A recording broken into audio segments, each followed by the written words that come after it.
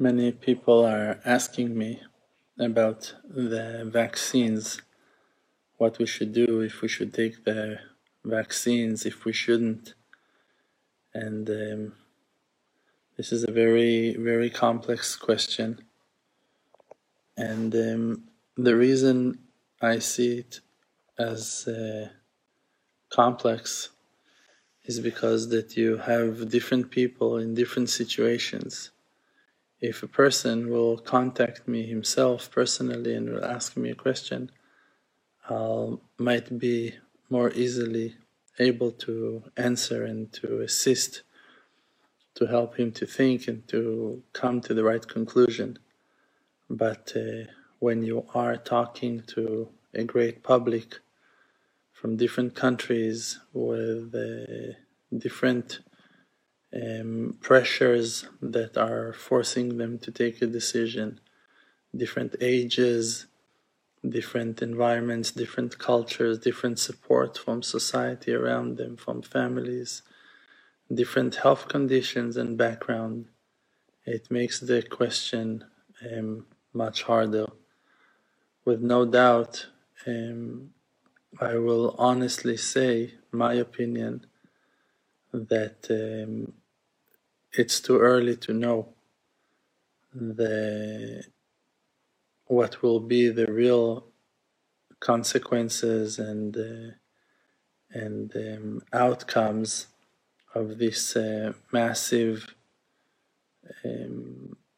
vaccination of millions of people. Here, for an example, in the Holy Land of Israel, out of 8 million people that lives here, we passed the 1 million people already that took the vaccines. And it's, no one really tried them enough, no one really investigated enough.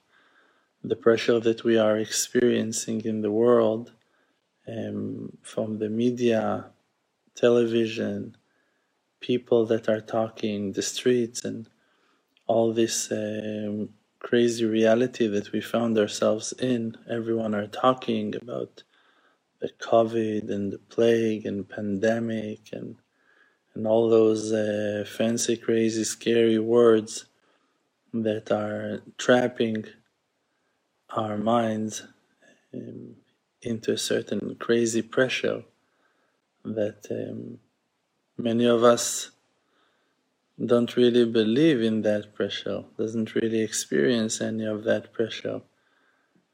And I wanted to mention something very important, that when people are talking about conspiracy theories on COVID, so the majority of people who are talking about the pressure from governments and pressure of society on or pressure from like the government pressure on us to take the vaccines and to cover our faces and to be under the constrictions of lockdown and all the limitations and new rules that we are being forced to adjust our lives according to those new constrictions. So the majority of the people who are trying to expose that and claiming for a lie, claiming for a fraud, for some kind of a brainwash or manipulation by the governments, those people are not claiming that there is no illness, plague, sickness that is called COVID. They are just telling us that the manipulation and the mind controlling methods of the authorities are the problem. And with that, it's very hard to argue. We can see easily that we are being forced under a great amount of pressure to run our lives not freely. And it's true that they are explaining to us in many, many ways that that it's for our sake and that it's for our good and it's for our health, and if not for ours, so for our neighbors and for the elders. But it's not as simple as it sounds or look. And even though that we are commanded to judge favorably, I don't think that it's that obligation for us is about judging the governments favorably, the authorities favorably. We're not going to any war against the governments or the police or the authorities. It's not our thing at all. But we still need to keep our mind open, not to let people play with our feelings and our thoughts. I saw a scary, very scary video a couple of months ago that some person he was editing parts from a huge variety of channels of news, and he was showing how all the channels are saying the same things, and not that they are talking about the news that are really happening in the world, not that they are like revealing the same topics. It's literally they are reading the same text. Different people, different reporters from different states, and they're all quoting the same text. It's like there is someone behind the screen that is telling everyone what to say and how to think and how to manipulate and brainwash us for us to follow a certain guiding, a certain path. And this is something very scary. If for years on years we are being educated and we are being forced to think in a certain way, this is something that a person should really need to think of and to protect ourselves from. It's very dangerous. The way to protect ourselves from that is not so hard. Like I said, we're not going and protesting and fighting and burning cars or walking with flaming torches on the streets. We're people of faith. We are trying to bring down to the world light that is light of blessing from the Creator. We are trying to bring down the wonderful supervision of the Creator back to this dark world for it to be healed, for it to prosper and to rise and bloom and shine again and reveal its true potential of goodness. And therefore we need to be people of truth, for the Spirit of God to hover upon us and heal us from inside and to protect us from outside. So the way to do so is to learn how to think on your own. The way to bring back the truth and the Holy Spirit of the Creator is by learning to recognize the truth in every life situation and to follow the truth and not to let the bad and the lie and forces of darkness and death, all kinds of evil, to control our minds.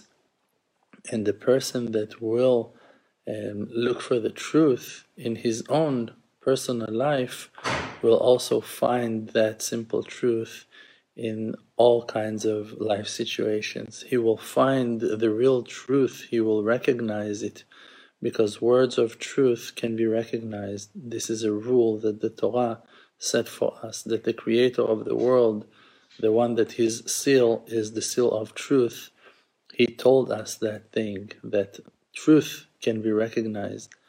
But if you are a person that is lying to himself, that makes huge discounts to himself, when someone will offer you a discount, you will buy it, and you will not reject it for it to be a lie. Therefore, we need to be people of truth, and to clean and cleanse and purify ourselves as much as we can. Every time that we're finding ourselves that we are slacking, that we are being too easy on ourselves, that we are allowing ourselves to fall to sadness, to depression, to angers, to all the bad attributes, to bad manners, to bad behaviors, we should stop ourselves and demand nicely from ourselves to improve and to admit the truth and to express the inner truth that we are recognizing from within.